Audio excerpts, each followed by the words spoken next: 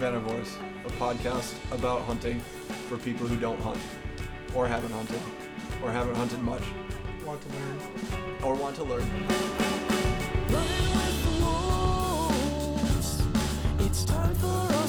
Feel that tingling in the back of my neck. You have to be there. You have to be there. You don't know it at the time, Yeah. but it sticks with you all your life. And you don't experience those things unless you are a hunter.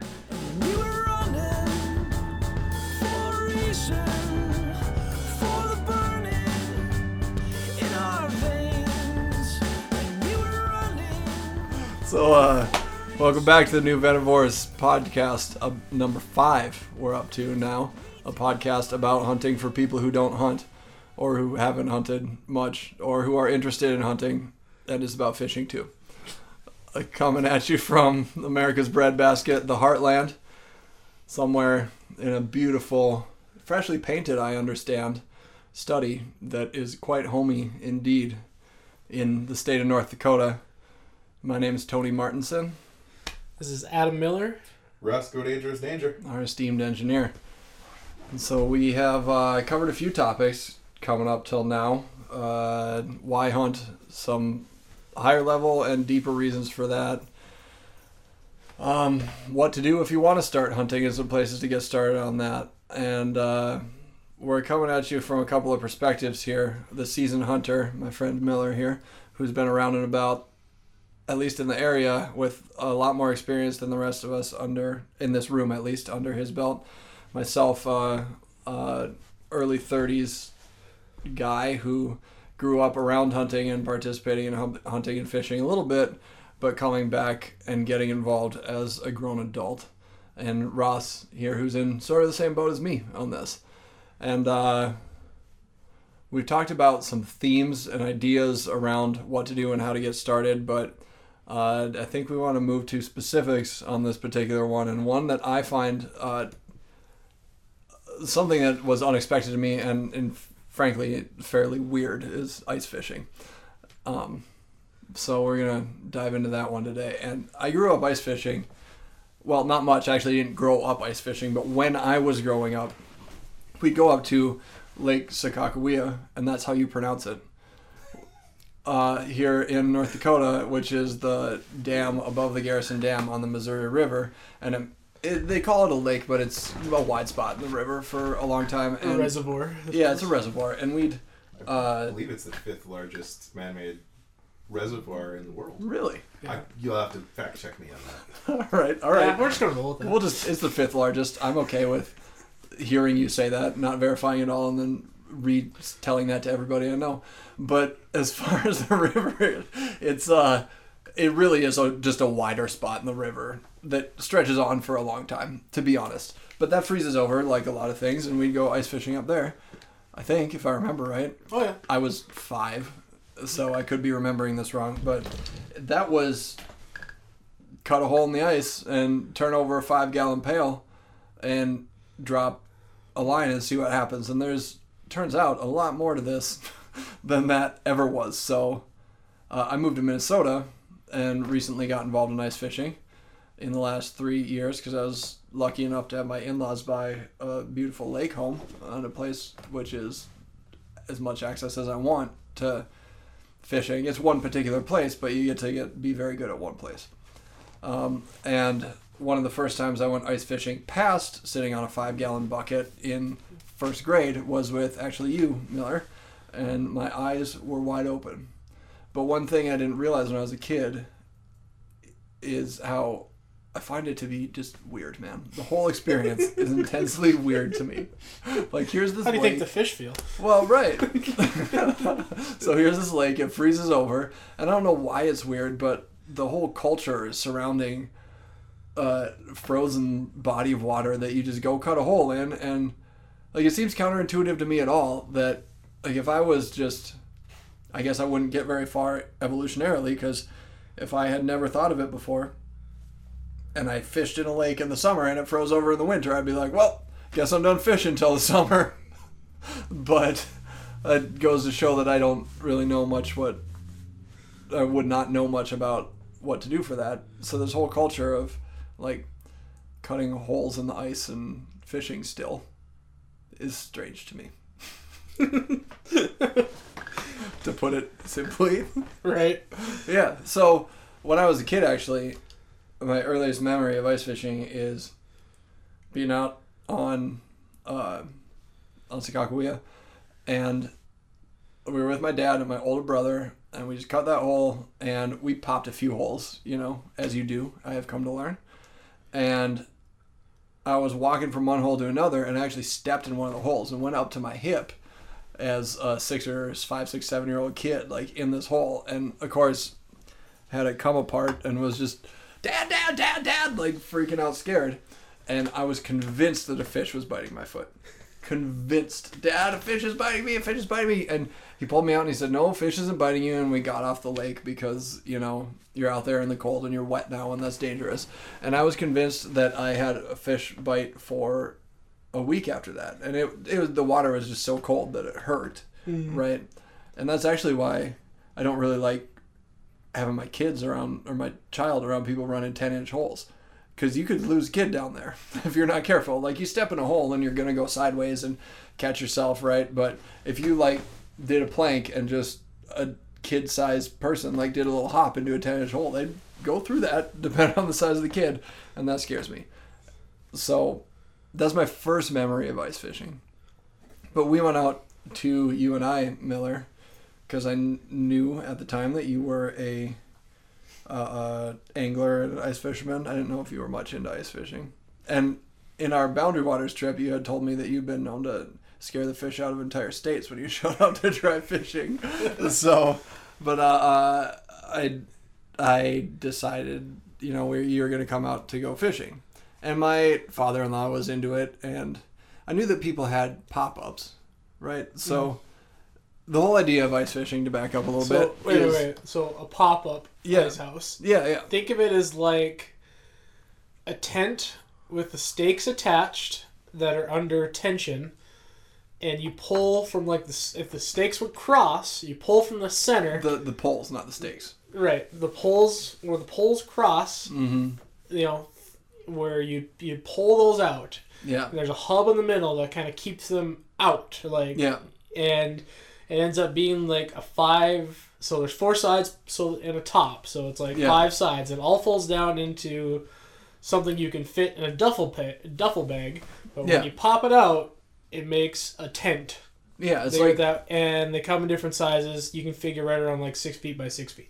Yeah. So it's like in the movie Congo from back in the 90s when they're I think it's in Congo when they're everybody will get that camping reference. out in the jungle, and they pull these little discs off the truck and throw it out there, and it pops up into a tent. That's what your pop-up house does. It's a little thing, and you just pull on it, and boop, boop, boop. It unfolds out into a tent. And then you drill it down into the ice and all that stuff. That is one style of ice shanty.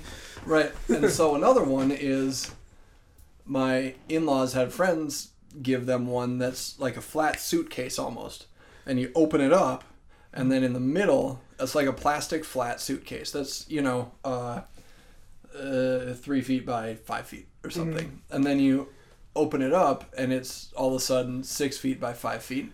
And then you extend poles from the inside, and that stands it up into a little sled with a tent on top. And that plastic case is now the bottom, and it has holes in it that you can drill down through.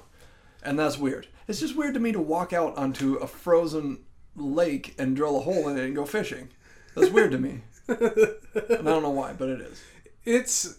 I find it weird when people enjoy that type of fishing more than they do fishing out of a boat. Yeah. It just seems counterintuitive. In all full disclosure here, I am a fair weather fisherman. Yeah. I know how to fish. I have fish in the freezer. I have no problem finding fish, but I don't get a lot of giant fish. I'm not a trophy fisherman necessarily. Yeah. But fishing is kind of what I do in between hunting seasons. Well, yeah. So I have gotten proficient at it, and I enjoy it. But I much prefer hunting to fishing. So, but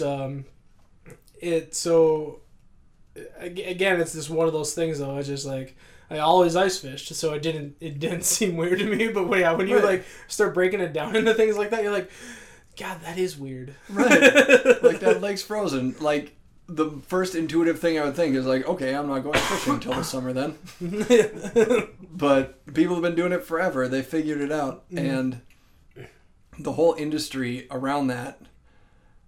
When I grew up going fishing, it was, you're around in a spot and you drop a bait on a bobber, or you have a jig that you bounce, or maybe a spoon on a spinner that you troll with, and that's what you do. And you try those 3 things, and then if it doesn't work in that spot, you go to another spot and try those 3 things. But the concept of like just all the gear, I was blown away by the gear you showed up with. Tent house, a pop-up house, a bunch of 5-gallon buckets, which you need more than you think you do. Just to haul around gear. Yeah, just to haul around gear. The auger itself, which we had hand augers, and those will work for you just fine. It's just a giant drill with an ice cutting blade on the end that looks like one of those old like Amish style like hand drills that they use, where you put your hand on the top and spin the handle and keep it one spot. Only it's that's what I almost as tall as you are. And that's what I used when I was in college, because it was like having something that's like spilling gas in like my apartment or in the back of my vehicle just doesn't work out. Right. So you need to be able to, not have that happen. So I just used a hand auger. So and fished a smaller hole. So. Right. And then I guess it makes sense, but everything that you use to fish with is like just a tiny little version of the same thing that you would use in the summer. And that was one of the first questions I had, was like, why are you using a tiny little fishing rod with tiny little tackle and jigs to fish for the same fish in the same spot at the same lake that you would in the summer? Well, the shorter rod thing is just because... It's a space thing. It's a space thing. You're in an ice house. Yeah. Or you're fishing vertically over a hole. Yeah. You don't need to cast. I don't need to cast, I don't need to be able to, a 6-foot pole, which is kind of a normal size for if you're fishing in the summer, it would be a detriment.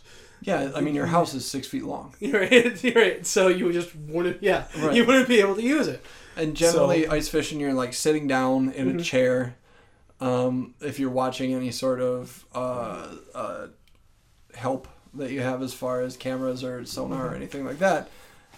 And you're fishing pretty much vertically. And you're fishing, what you mean is you're not throwing it way out and then bringing it back, reeling it back in, trolling. You're not moving around.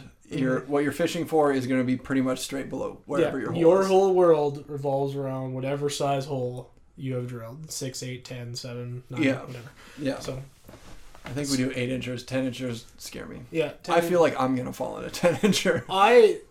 It's funny, but there is a safety aspect that needs to be addressed with ice fishing. Because once I get past how weird it is to just walk out to a frozen lake, I think part of the reason why I think that's so weird and seems so unnatural is because it doesn't feel safe. Right. Like ever. Well, so if I spend a lot of times outdoors, and I oftentimes kind of push the limits of what a sane, rational person would do. Yeah, you have a high risk tolerance. I have a high risk tolerance for when I'm hunting and fishing. And like my top 5 most dangerous situations I've been in, I'd say probably 2 of them were ice fishing specifically. So one was like I put my entire boot leg down a 10-inch hole while fishing on Lake Sakakawea. Oh. And we were fishing like February. That gives me the creeps to hear you say that. A super cold day. It was a cold year, so we had really good ice. So I put my foot all the way down, and it was about 2 feet of ice, and which is solid. You cannot move it.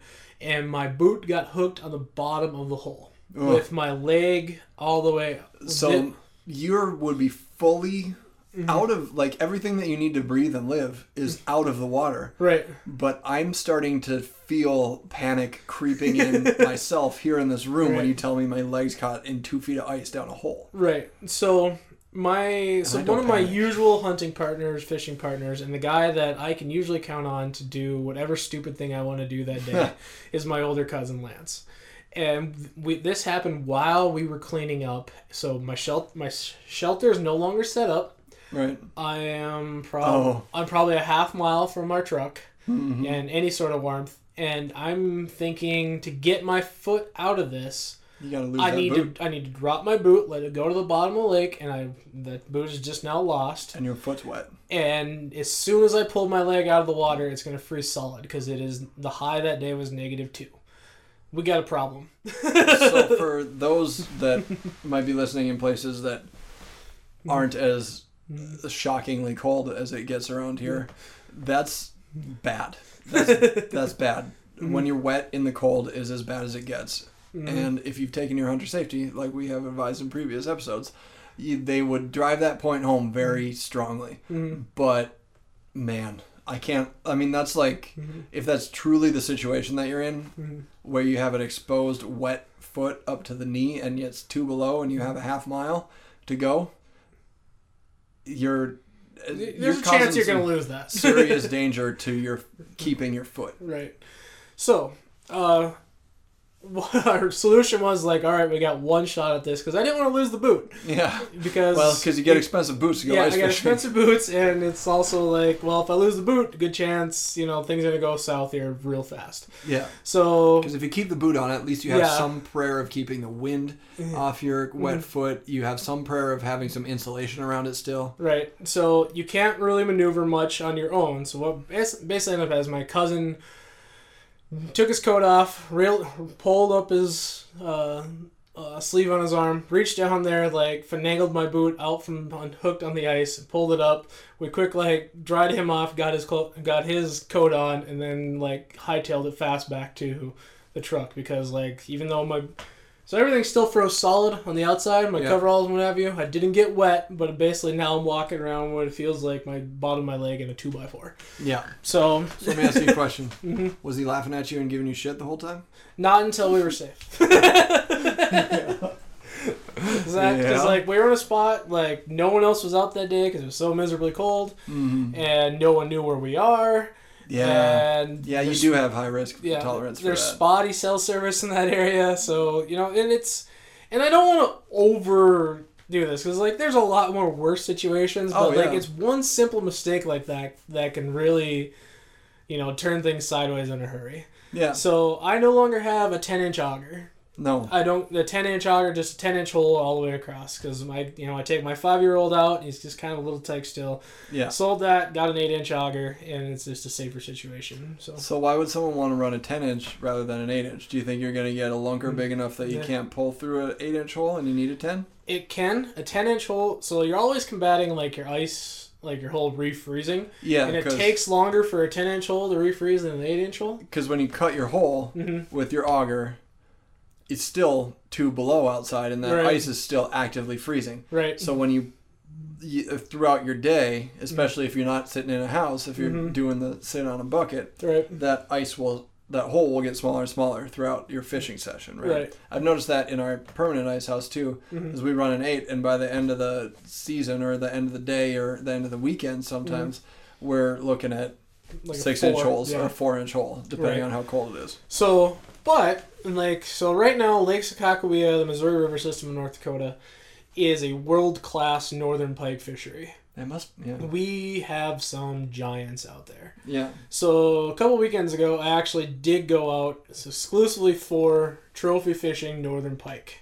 We wanted to catch... Trophy fishing. Yeah, we wanted to catch big ones. This is the biggest fish we can get.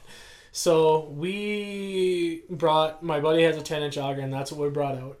And there we caught northern went up being 43 inches, 19 pounds, and you pretty much need all of that 10-inch hole to get it out of there. It would have been tougher to squeeze it out of that 8-inch hole. Yeah. And there's fish in there big enough, he lost one before that they just couldn't get it out of the hole. Yeah. Because the 10-inch was too small. Yeah. Dang, that's a big fish. And you gotta understand. And it's 10 inches around, 10-inch diameter hole. Right. Think of it as not circumference, not radius, across. Diameter. From one end to the other, the widest point is 10 inches. Right. So if you figure that like a pizza, Mm-hmm. That's a pretty good sized pizza. Yeah, and that's the girth of the body of this fish. Right. Well, when you're pulling a northern out of the hole in the ice, you're looking at a mouthful of very, very sharp teeth. Yeah, Right. northern have teeth. Yeah. Yeah. That's not, yeah, a northern pike is not something you want to do like the Bassmaster, like, put your thumb in there, grab it by the lip, and, like, give it a kiss, because, like, you were going to cut your thumb to hamburger. And even if you reach around it and reach into that gill flap and grab that and try and pull it out, Yeah, also sharp. a fish that big, the gills are going to be sharp enough to cut you. Right.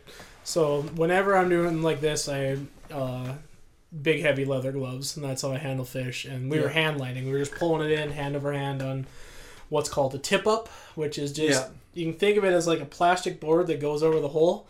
There is just a spool on a stick that spins that allows it to free spool, right? It allows that it allows the line to be given off that spool freely without any resistance. Without any resistance, and then so where it makes a T with that plastic plank or board, whatever you call it. There on the top, there's another little piece that is a T, that attaches perpendicular to the rod, or that has the spool on it. And there's a flag on a spring that you put, and just kind of just sits underneath that tension T. And so when that fish starts to pull a line, it spins that rod, the flag pops up, and you know that you have a fish. Yeah. It's a very simple operation. Very effective. Very effective. There's no... And, you can buy those things for like $10-15. Yeah. And, the great thing about northern pike, does not take any sort of science to catch these things. They're a very aggressive fish. Yep. And they're actually, they get a bad rap for being something that's not very good to eat. I hear people scoffing at them in the summer. Right. Okay. Well, not scoffing. Yeah, I'm gonna get to that, and there is a bit to that. So, out of cold water, you catch them below the ice. You catch them late fall, early spring, right after ice out. They're actually fantastic eating. Yeah, I love them. This particular fish, she did have a deep hook. It does happen, and if we'd have let this fish go, she would have died probably within 24 hours. So, took it home, cleaned it up, and I seriously cut 4 meals of fish. And I mean true meals for like, a family of 4. Yeah. I cut 4 meals out of this one fish.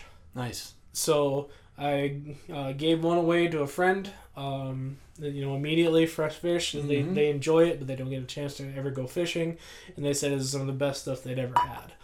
So, because of that cold water. Yeah, because of that cold water. And I hear people say, depending on where you get them and the temperature of the water, they'll get start to turn a little yellow and get a little mushy. The summer. Orange, yellow, pink color. Especially late August when it's been hot for a long time in the peak of the summer. Yeah, I'll turn them back during that time just because I don't feel that they're very good eating. Yeah. So, but out of cold water, a good piece of northern pike is wonderful. They're super easy to catch. You go to a lot of lakes in North Dakota, Minnesota.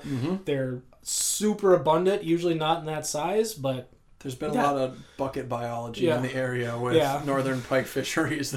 But that 3 to 5 pound range, you're out there with a bag of smelt, and you can be chasing those flags all day, every day. And it's a lot of fun. It gets kids out there. It's very active fishing. You don't get bored, and you don't have to pay a whole lot of attention. So if you're not sitting there tending your one hole, right? So you set up, however many of those are allowed. In Minnesota, it's 2. In North Dakota, it's 4. And you can be doing something else. You can be building a snowman with your kid, or standing around a grill shooting the breeze with the neighbors. Right. So it's a great way, inexpensive way to start fishing. Yeah. And when you say hand lining, what you mean is, so this tip up covers the hole, it's got a flag, it's rigged in such a way that when the fish takes the bait underneath, it pulls that free line spool and pops that flag up. Right. So then you run over to the hole, and you gently pull it up and let the fish, like you do typically before you set a hook, you let the fish take it for a while. And then you grab that fishing line that comes off the bottom of that spool, and there's no rod action, there's nothing. You just jerk it with your hand to set the hook, pull it with the hand, and then hand over hand reel that line in. That's it. That's called hand lining. Yep. And you can do the same we did the same with a rattle reel in our permanent house. Yep. So and you were fishing tip ups then, which is an out in the open kind of thing for the most part. Yep. You're not going to sit in a pop up or a permanent house and fish a tip up unless you're watching it out the window. And that's what while we you're did sitting because over we your had our hole. boys with. Okay. And, we set up the ice house for them to stay warm, hang out in. And then we had these tip-ups set up. We just kind of made a row of depth, that we fished some up shallow, some deeper, just wanted to, because at this time of year, the big northerns, they're coming in, they're staging for spawning. Yeah. And they do it in the shallows, in the bays. So we just kind of did from deep to shallow. So yeah. When we go out and we have our pop-up, if it's cold outside or windy or anything like that, we attach bells to the tip-ups flags so that you can be inside, and then when the flag goes, you'll still hear the bell ringing and you can run out. Yep. Just have a little bell that clamps onto that flag. I mean, that flag goes up. You only get like 2 seconds of noise, but it's enough. You're going to pick up on it. So. And there are many different types of pop-up houses. Some with windows, some that are just solid tents. Most will have a window of some kind.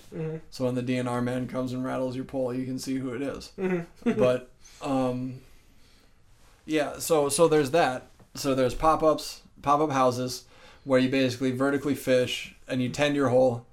There's tip-ups, which you can do generally outside, or most states that I know of, you can fish more than one ice fishing hole. So you can have your hole you're tending and then a tip up in another spot that you want to try and get a fish in. And the general strategy with that, when you say you did a depth line, is one thing I love for fishing that I've found is the Navionics app on your smartphone. And it has emergent vegetation, underwater depth of lakes in the whole country, I think. And you can drop waypoints. You can map out your like boat trolling lines and all that sort of stuff and all that good stuff, and it keeps it specific to you. But what Tony is getting at there is, I try to relate to, and that's because fish do, is relate to structure underneath the water. Yeah. A weed bed, a rock pile, changing depths. If you have a steep drop off. Their predatory fish like to hang on those drop-offs, and they're waiting for smaller fish to basically pass over them. They shoot up in the bottom and grab them. Weed beds are emergent vegetation because the water's going to be more oxygen-rich over there. Because they tend, the bait fish food basically relates to these structures, and thus the fish that eat them, the fish that we want to catch, relate to the bait fish, and so that's where you find them. So I use that, and when you say you do a depth line, is you find some of this, or where you think there's a good place to fish based on whatever you think you use. That's what I like to use and find that structure. And then you take your ice auger, and in a line across that structure, you pop a hole, maybe you pop a lot of holes. I've drilled tons of holes in a day before, and do it in a line, a lot of times in an arc that's, several paces away from each other. And then you can pattern out where your fish are. And that's how you kind of strategize around basically fishing an 8-inch vertical cylinder underneath exactly where you're standing in ice fishing. And so if you're going to put a house out, I know people that like to, what they call run and gun, where they get a 4-wheeler, a snowmobiler, throw the auger on it, bring minimal amounts of supplies, like maybe a sonar flasher, so they can see what's going on down there, maybe a camera, which is some of the gear that I was like, what? It blew my mind, the amount of specific gear that's available for fishing these days. Yeah, you can take it as far as you want. This is kind of the beginner lesson. So, but running and gunning is where you go out through the day and find all these places that you think you want to hit, and just pop holes all day until you find good spots and do that. And I know guys that like to do that too. And that's a good way to find a spot to put your house. Right. Yeah. And so the methodology that if you're running a pop-up house, we've kind of landed on, and a lot of people I know do, is you get out there, you pop a bunch of holes, maybe you drop some of your optics down the hole and see what you think down there. Maybe you fish a couple of them.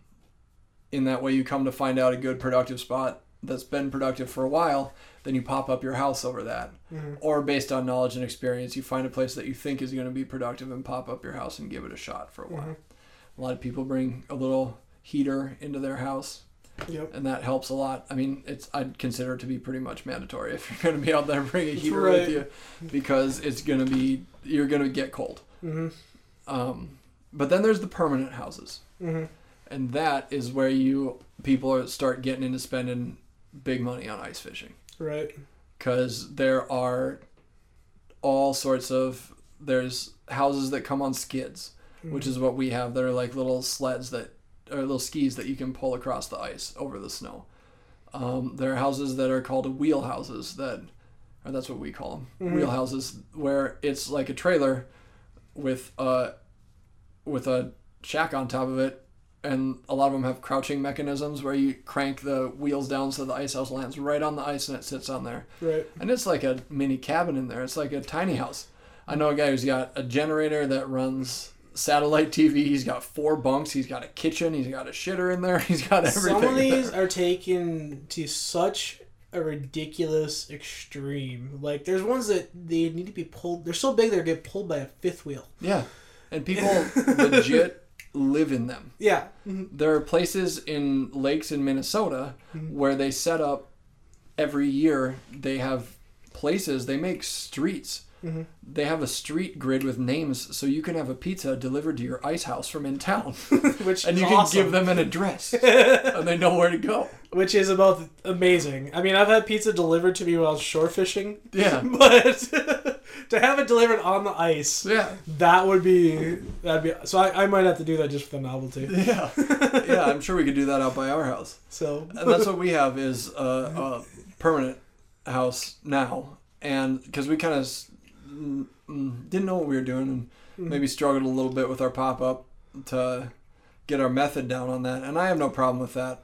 And I would have no problem sitting on a bucket. But I'm not going to say that a permanent house isn't pretty nice. Right. Well, this is kind of an overlying theme with, everything we're talking about here. I mean, you can go as simple or as fancy as you want on hunting and fishing. And you can be successful being not fancy. Oh, yeah. I caught a lot of fish over a lot of years without ever having any sort of sonar or anything. It's just so cool, though. It makes it way easier. I'm not going to lie. But if you know kind of how the structure of a lake works, if you're willing to move around a little bit, finding active fish, even using a little GPS application app on your phone can help you so much. I caught a lot of fish on a stick and a bobber, without ever having any sort of reel or anything electronic on the ice, and just sit on a bucket and freezing my ass off, So those electronics, guys that are really good, and you can do this, and I'm getting there to this point, but you can throw a jig with a little weight on it and drop it down a hole that you can't see down, and from the way it hits the ground, you can tell if that's mucky or rocky. Yeah. Or if there's a little bit, or if there's a grade to the bottom. Yeah. And they'll take you a little bit. Where things start getting really interesting is like I was ice fishing Oahe, this Lake Oahe, which is south of Bismarck here, and it's the same Missouri River system. And there's current down there underneath the ice. How weird is that to be on? Like ice fishing a river where there's current under there. It is it's really weird because even with a heavy lure, I drop it down and you can see where it's getting washed out. So I'm no longer fishing underneath that 8 inch below me.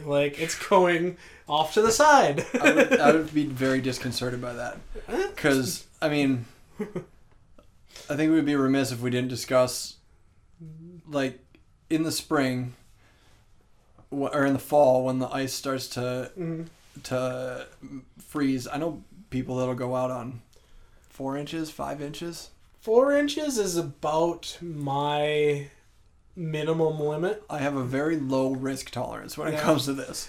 I know people that'll spear on 3 inches. My general rule is I am never the first person on the ice. Right. And I'm never the last person on the ice.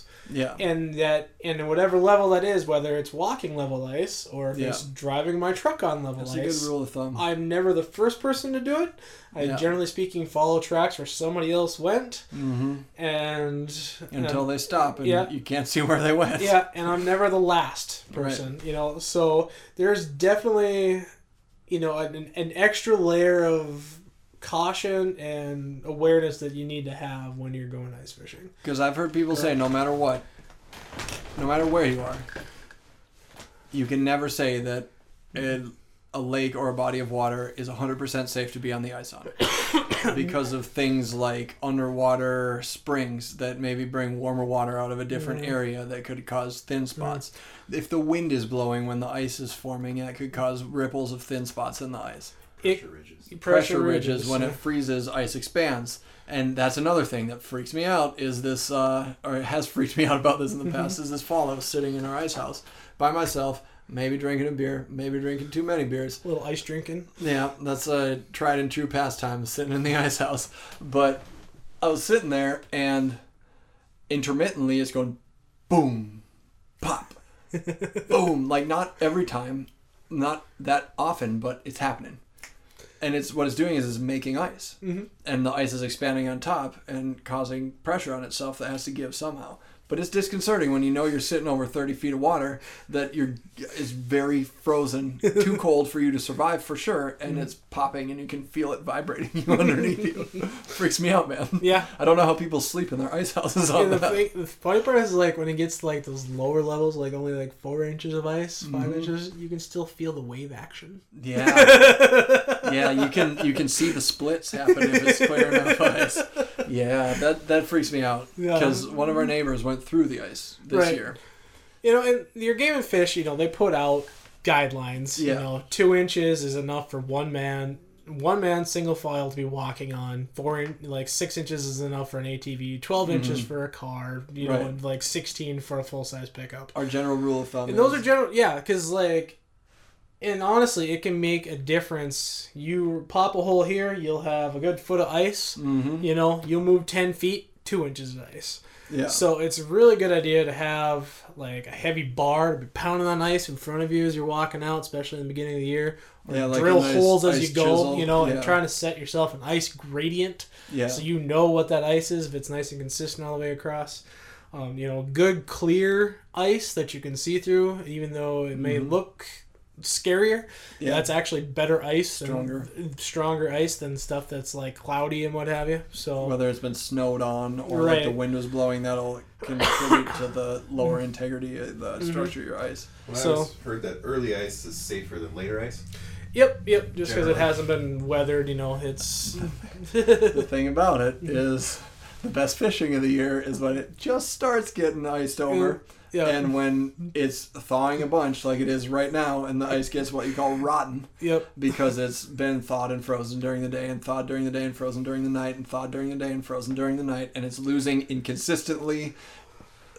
That's in different places, but that's when the best fishing's gonna be. My cousin has a rule, like the best fishing is when the ice is the sketchiest.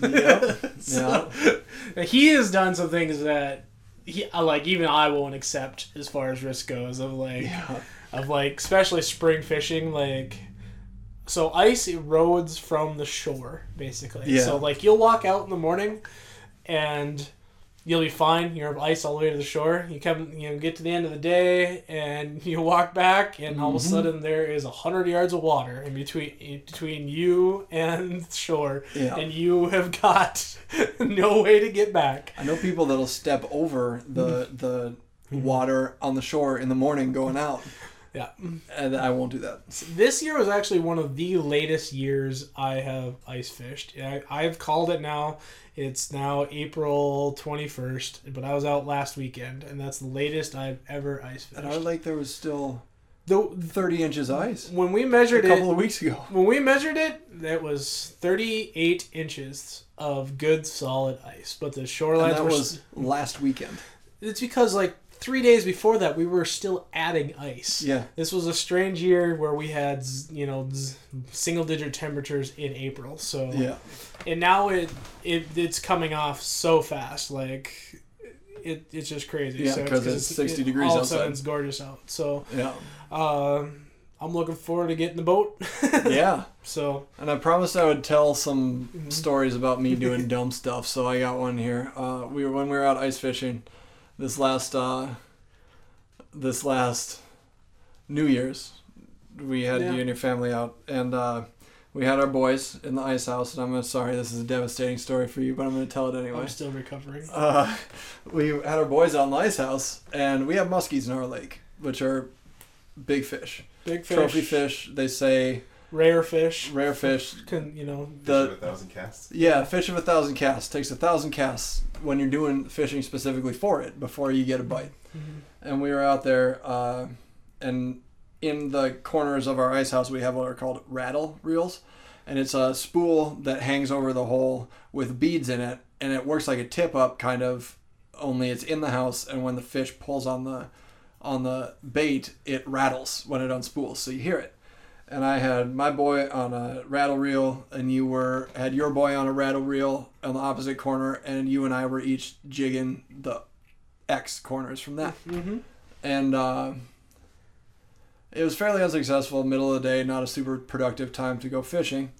And Miller was jigging his hole, and all of a sudden he sets the line, and I was like, "You got some action over there?" And you said, "Yeah." And you're reeling it in, paying attention. And you're like, "Yeah, big fish." And I was like, "Oh yeah, what is it?" And you're like, "I don't know, feels like a big northern. Kind of in the middle of something." I said, "Okay, well, I guess I'll just F myself and sit over here." And Leah and my boy were sitting over there, and I was like pretty excited about what was going on with you. And all of a sudden my boy goes, Dad, my bobber went down. And I was like, well, when it rains, it pours. And I remember going, Miller knows what he's doing. He's a good fisherman. He doesn't need me to stand over his shoulder and make sure that, I'm giving him moral support to reel in this fish. So, and I didn't want to, my kid was excited, so I didn't want to leave whatever he had. And I wanted to reel that thing in because we were finally getting some action. So I grabbed it to handline it, and I pulled to set the hook, and I was handlining it in. And meanwhile, you were fighting on your corner opposite of me, and up in our 8-inch hole, it filled the hole, and the only thing I saw was like the eye and the corner of a jaw. And I was like, "That's a big ass fish, Miller." And you're like kind of in the middle of something. And the body went by, and I could see by the patterning. I'm about probably 8-9 minutes into this fight. Yeah. I'm fighting this is a long fight for ice fishing. And I could see the patterning as it went by the hole that it was a muskie, and I was like, "Dude, that's a big ass muskie." And it happened fast, because when you have a muskie, you should, when you see it, get the mouth in the hole, reach your hand in there and gill it and pull it out. You're going to get cut, but that's the best way to get a muskie out of an 8-inch hole that I know of. Mm-hmm. But I saw the eye, and it happened fast. It was like eye, jaw, body gone. Mm-hmm. And so I didn't have enough time to dive down and grab it, because my kid was there, and I didn't want to throw a flying elbow and get him out of the way to get at this muskie. So it went by, and you're like, "Yeah, I got something big too." And I was kind of holding on to it, trying to keep it close, but give it line. And all of a sudden, both of our lines went slack. And Miller I was like, what? And I saw you just drop your reel and rod and put your hands in your head in your hands and just sink down into your chair. Inconsolable. Just inconsolable. And I was like, "Did you lose yours too?" Because I wasn't thinking at the time that, of course, this big old muskie took your bait, and then as you were reeling it in, just went around the buffet there and grabbed the other lure, and we hooked the same fish. Or as you were fighting it, it went and got hooked on my He got line. wrapped around your line. He got wrapped around, yeah. And I didn't think of that because I'm not a super experienced fisherman. And you were like, I never caught a muskie before. And I was like, "What, you're not going to catch one with your reel on the ground, your head in your hands, bait up and drop that thing down there. You're still down there, man. Come on." And you're like, I can't. I can't. I need a minute. I can't. So after that, and our neighbor, he has caught 5 muskies in the last year out of that lake because he fishes 300 days a year. Mm-hmm. And so I went to tell him the story. And I'm sitting over at his ice house, which we parked right next to each other. He has a castle. Mm-hmm. And I left my license. I didn't have my license on me. I left it in... No, this is later. We were having dinner later, mm-hmm. and I went to warm up the house. And I went to tell Brian the story anyway, and I didn't have my license with me. And we were sitting there and talking about it, shooting the breeze, and it was a 30 below wind chill weekend, and there's a on the door. And we were shooting the shit. I hadn't planned on fishing, drinking a beer. And he opens the door, and our friendly neighborhood DNR man was standing out there. And, you know, all three of us in the house looked around, did a quick count to how many lines were down. Because there's 3 guys, 2 apiece, Minnesota, it's 6 lines. But I wasn't fishing. And, again, I'm not very super seasoned in this aspect. So he came in, and they were talking, and, hey, do you guys have your licenses? And he's like, how many people are fishing? And Brian's like, 3 of us. And not even thinking, I was like, I'm just hanging out. I was just warming up my house.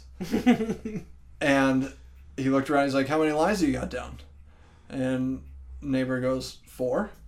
He looked around. And he didn't look too hard. He just kind of gave a glance around. He said, okay, you guys got your licenses?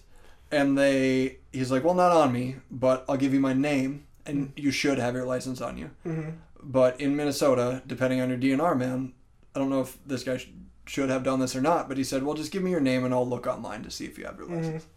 And the guy says, and I was like, oh, if you can do that, yeah, I'm fishing then. Like, I've got my license. I'm not doing it, but if you want to check on me, I'm licensed. And the guy was like, no, it's fine, and left. And I went inside and told you that story, and as soon as I said, no, I left, I'm not doing anything, you're like, congratulations. You just threw everybody in that house under the bus. And I didn't even think about it. So, lessons learned 2 here. lessons. If you're fishing real close to a guy, and he's got a big something he's fighting on the line, and you feel something on your line too, just let it go. Right. The best thing to do, reel your line up while he's fishing a big fish, because there's a good chance in a tight ice house they're going to get mixed up. Or on 2 sides of a boat, or the front and back, or bow and stern of a boat, whatever. Usually not necessary for a smaller fish, but if the guy's got a big fish, just reel him up. Reel it up. Second lesson. If you're in a party of people and anyone is out fishing and anyone that's in a position of authority asks, even if you're not, if you're a licensed fisherman, you're fishing. Pretty much. Doesn't matter. If you have a license, you're fishing. And that's it. So that's what we got for ice fishing. So what we got for ice fishing. I know it's a lot of information. We'll take care of it and talk more about this a lot, I'm sure. But as always, make sure to educate yourself, do your research, and like I clearly did in these situations, do your research, find yourself a mentor, people you can trust, engage your state game and fish agencies, Backcountry Hunters and Anglers, Rocky Mountain Elk Foundation, Ducks Unlimited, Pheasants Forever.